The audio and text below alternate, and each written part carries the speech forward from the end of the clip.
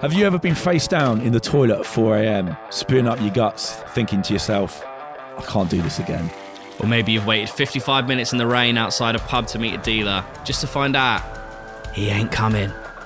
Broken bones, empty wallets, and lost friends. With big nights come big regrets.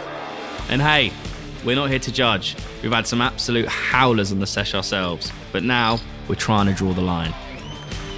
I'm Jamie. And I'm Tom.